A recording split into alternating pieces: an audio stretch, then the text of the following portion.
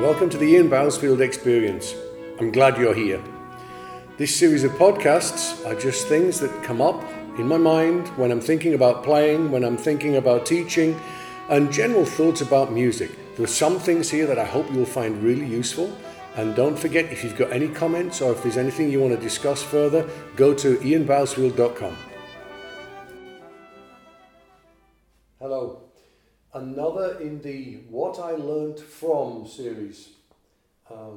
Today I'm talking about Maurice Murphy, the great Maurice Murphy. Possibly the most special brass player I ever got to work with up close. My hero in my childhood and someone who I became very close to. We had a great relationship. He was, of course, first trumpet in the London Symphony. And the first time I heard him play was like probably all the rest of you. The first time I heard Star Wars. I think I was 10 or 11 years old when the first Star Wars film came out. And that first top B flat that he hits at the beginning of Star Wars was life-changing, and I decided at that moment, aged, 10, 11, 12, I can't remember exactly, that I was going to become the next principal trombone in the London Symphony. And so it turned out to be not that long thereafter. An interesting story is what many people don't realise is the first note of the 1M1, the theme tune to the first ever Star Wars film. Would that be episode 4? I forget it actually in the order of it. It was the first one they ever did. Was the first note that Maurice Murphy ever played as principal trumpet of the London Symphony Orchestra.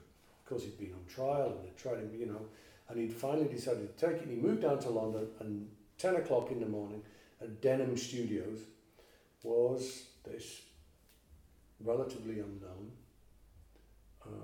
film composer at that time called John Williams, and a totally unknown producer called George Lucas. And so, welcome to the orchestra, our new first trumpet, Maurice Murphy. Bang! That was his very first note as a member of the orchestra. So he was my hero when I was a kid.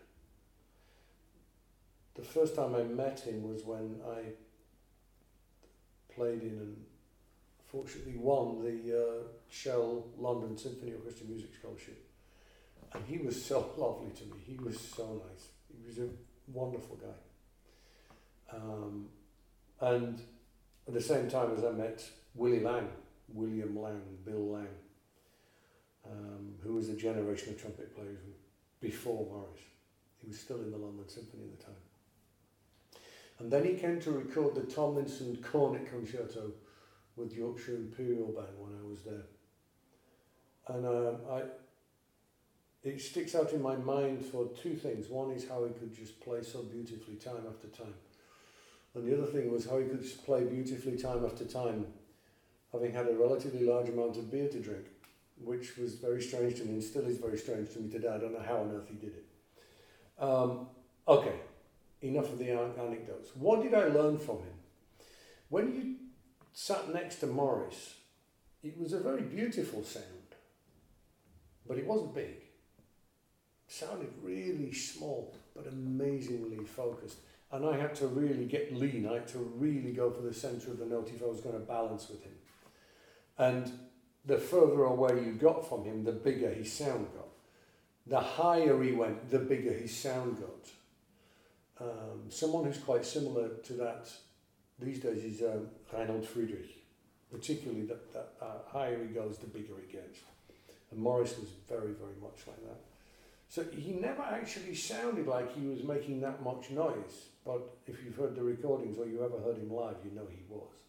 So it was the importance of the centre, the kernel of the note, the purity had to be there, but it had a real core because that was the only thing that went. Anything that you do this way doesn't count, just makes you feel good. And that's something that I've carried through my teaching. It's something I've carried through my whole career, was what I learned from him there. I also learnt, it was very interesting, he was very perceptive. When I first joined the London Symphony, there was a quiet entry that I was a bit scared of. I don't think I was knocking it over, in fact, I didn't usually. But he obviously could tell that I wasn't comfortable. He just said, what I've learned is if you're ever frightened of something, lift your bell up, put it over the stand. If it's quiet and high and you're frightened of it, lift your bell up. Don't try and hide it. Confront it. Take it on. And that's something else that stuck with me. He made a big deal of apparently not understanding what he did. And in many ways, he's one of those people that you would class as a natural. But I have a question. Shouldn't we all play naturally? He didn't want to know about the embouchure, he didn't want to know about how you did it. Claimed not to understand what he was doing. And I think he may have been right. Maybe he didn't. But the theme, the sound, the message that he had in his head, the melody that he had in his head was so strong that I, on 2 occasions, saw him play the right note with the wrong valve down. My attention was drawn to it because the sound was weird. And that's a message going into an instrument. Talk about making what you want to happen, happen. And it sounds very simple to say that, but my teaching, and I think a lot of successful teachers' strategy now is very much to focus on what we want to happen. So what we're actually trying to do is to teach the natural. But it was interesting, and at one time, because we had such a good relationship, I was practicing a solo piece, that's right. And I said to him, I'm having trouble with this bit. I thought, I'm really going to try. No one has got the inside line on Maurice Murphy in any way as a teacher. No, because he said he didn't know anything about it and he didn't want to teach. So I had this bit here, and he said, well, why don't you play it for me? And I played it, and it obviously wasn't that great. And he said, have you tried practicing? And I said, yeah. And he said, well, sorry, I can't help you then. And he had a saying at the time, which was off the face, in the case. He was not a big believer in practice. But I guess in those days he was playing so much in the orchestra and in sessions that he was staying in reasonable shape anyway. He, in many ways, formed. When he died, I was very grateful, I have to say, at this point, to one of his best friends. Many of you, not from the UK, will not know his name. His name is Richard Evans. He was himself a trumpet player and a brass band conductor. And he sent me an email saying, Ian, you need to go and see your mate. Which meant, well, I don't think he's got long to go. So I'm glad I took the trouble to drive up to Barnet to see him. And he was not in great shape, but the eyes were still incredible. He was still very much alive inside.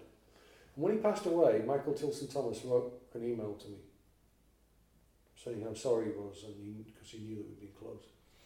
And he said that guy loved you. And he said, whether you like it or not, a lot of him is in you, both good and bad. And that ain't no joke, was what he wrote. And I found that a little bit strange, but with a little bit of hindsight now, looking at it, I'm not a Maurice Murphy, but he did have a great influence on me. And he was the most polarised of all of the brass players, the great ones that I worked with. He would break your heart 1 minute with the most incredibly beautiful melody and tear your head off the next, and there wasn't much in between. And that's quite unusual as a brass player. There were the big, powerful players and there were the light, delicate players, but he was both. One and the same. And when I look at it, I tend to be either, very light ballad type player or the big sort of big hitter type as well. So I guess that was from sitting next to him, I picked that up.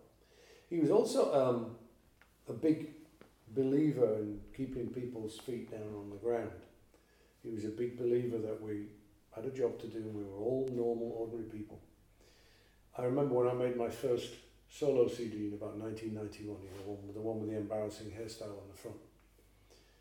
And I proudly, when I got this CD, I proudly presented it to him. I said, Maurice, my CD. And he looked at it and he said, oh, that's fantastic. I've been hoping for this. I've been looking for one of these for ages. You see, I've got this table at home and it's a bit rocky and wobbly. I think if I put that underneath one of the legs, it'll just stabilise it. Thanks very much. And it was with that kind of humour that used to keep people's feet on the ground. He also had a way of speaking in a way to conductors that the rest of us would have got fired for. I don't know how he did it. He was very, very charming. So, I guess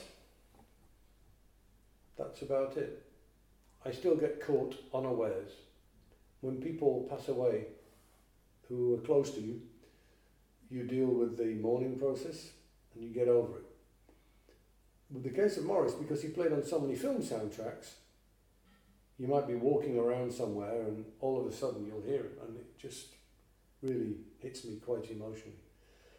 So he was really, really special, and I'm very happy to have got the chance to give you a few of my thoughts and memories and some of the things I did learn from him. I learned more from listening to him and from the way he behaved than I did from trying to draw pieces of information out of him, but very much sadly missed.